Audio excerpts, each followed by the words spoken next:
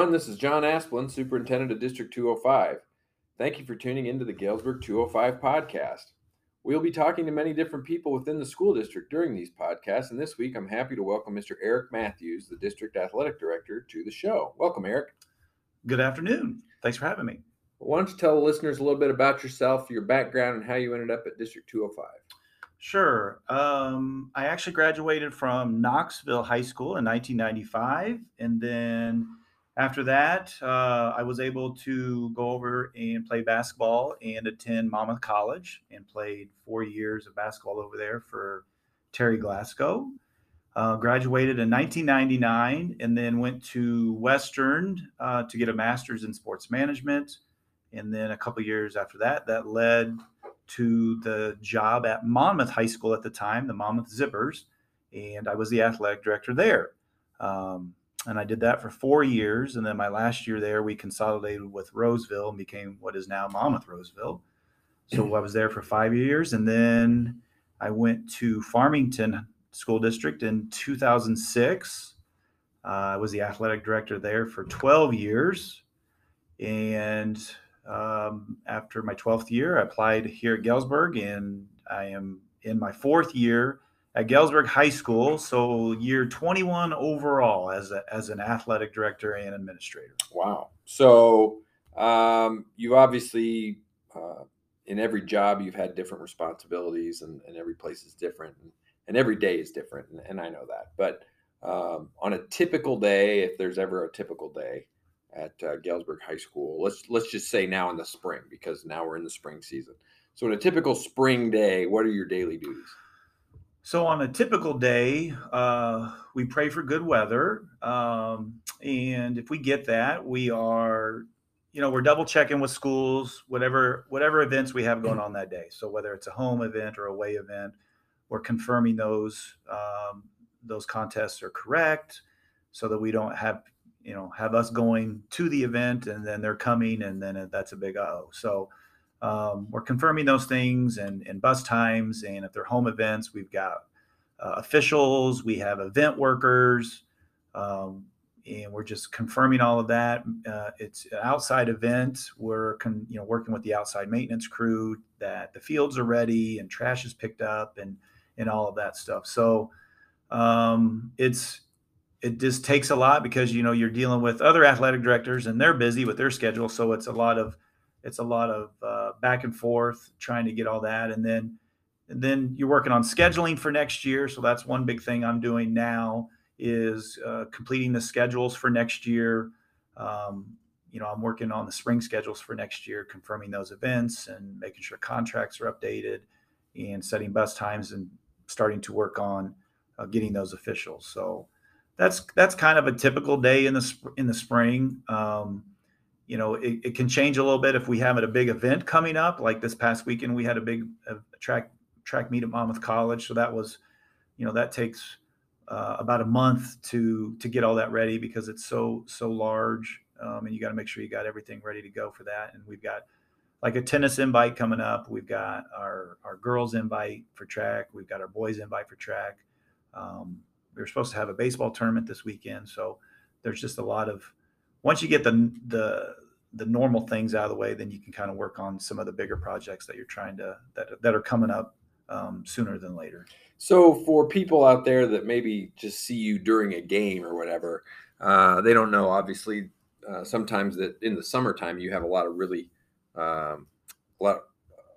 big activities that you're having to work with too. So like, what's your summer schedule kind of look like for what you're doing in a so summertime, we do a lot here at the school.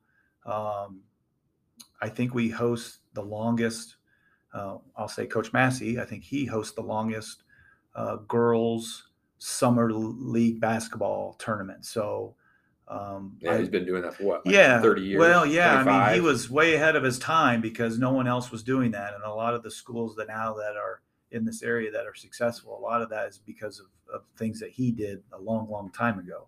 So working with him to make sure we've got everything covered as far as gym space and officials and areas are clean for people to come in. And then we, same thing with the boys basketball team. They do a lot of travel in the summer with the kids. We have summer baseball that does a lot of traveling.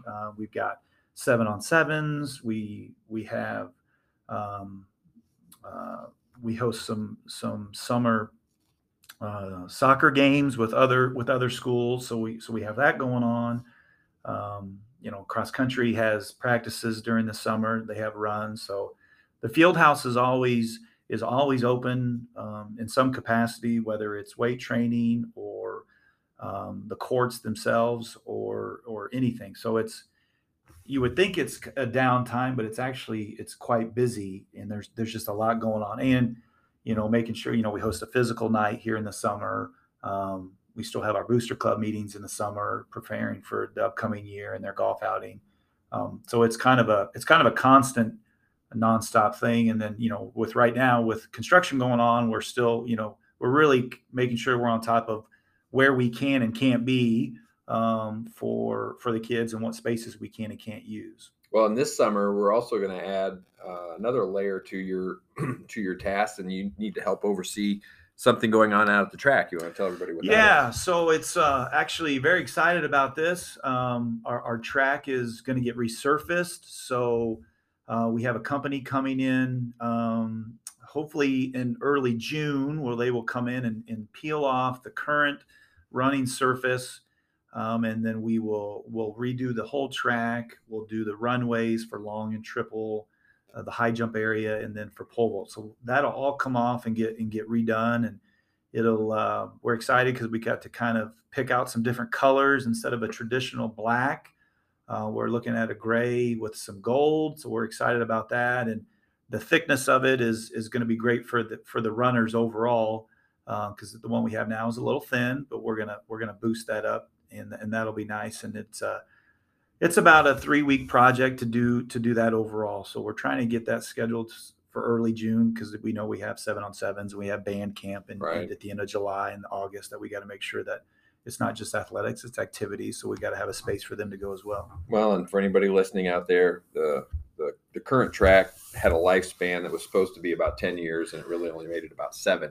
So when we put the new one down, it'll have, as long as there's a structural spray that goes on there, this should last 25, 30 years, right? Yep. As long as we, stay on top of the maintenance part of it with our structural spray, it'll last decades for sure. Yeah. So that's a good investment that'll actually end up saving money in the long run. So and it'll look a lot nicer. So, and be a lot safer for the students, which is obviously the most important part. So I'm going to put you on the spot here. So you've been, and you were an athlete in high school. You were an athlete in college. You've been an athletic director for 21 years. Give me, so nobody you've ever, I'm not going to have you name any Galesburg kids or anything like that. Give me some of your most exciting athletes that you've seen that were opponents. Ooh, opponents. Yeah, opponents. So you couldn't have worked with them before, so that way you kind of don't have to worry about hurting anybody's feelings here. Well, I'll say when I was at Monmouth, when I first started, Monmouth was still in the Olympic at the time, so which is no longer around. But Tom Wurzba, who was the head coach at Farmington at that time, and was just blessed with a plethora of basketball athletes, and it was always entertaining to see, somebody, had a small school, and they would, their starting lineup. My first year at Monmouth was guards were 6'6" and the center was 6'8", and I'm like, oh my gosh, where are these kids coming from? It just didn't seem fair that somebody, a coach, could have that much talent walking around their hallways in a school that size. And it was always. And they were always well coached, and I got to work with Tom for a little bit when I went over to Farmington. But that was always something that I was intrigued at, just from the athletic stance of how good they were, and how much time they had to put in and buy in at a small school like that, and continue to have success year after year after year was always good. And then another same conference, there was a young man by the name of Tyson Blazer, who was at Rock Ridge. And he was a phenomenal athlete. He was the starting quarterback as a freshman. He was on the basketball team, and then his best sport was baseball, and he actually ended up getting a scholarship and played at the University of Iowa, and then was in the Yankees organization for a while. And now I think he's back up in the Quad Cities and has, host clinics and things like that. So those two kind of jump out at me from way back when I first started. So I'll ask you a pointed question now. So Sterling has had a rare run of female athletes that are just phenomenal. Have you ever seen a better volleyball player than, and I can't think of her name right now off the top of my head, and that's terrible, but the really good volleyball player from Sterling? Yes. So she and I can't think of her name off the top of my head. She's a junior. She's committed to the Ohio State University. Yeah. And it's funny, when Sterling had the twins, and they both went on to be Division I athletes, she was a sophomore, and I thought she was the best player on the team as a sophomore. And then this past year, she's once in a lifetime generation kind of player. I've never seen anything quite like her. It's pretty unbelievable that Sterling for that window was able to produce and have, basically, they had. And the other young lady who's at the University of Nebraska, right. And Nebraska is one of the top teams in the country. Who got voted Freshman of the Year, yeah, and was a first-team All-American libero, and was a national champion runner-up this past year. So you had, 4 Division I athletes on the floor at one time, and which is pretty amazing. But yeah, they have had a pretty good run there with their girls volleyball program. It's pretty cool to see. And it represents the Western Big Six. I mean, they were back-to-back state champions. And then obviously COVID took one more year away from them, because in my opinion, I'm pretty sure they would have made it to state and probably played for a back-to-back state champion, which is pretty unbelievable. Yeah. So the Western Big Six obviously has a tremendous athletes year after year after year. In the time that you've been here, which sport do you believe has the greatest collection of top end athletes? Oh, I'd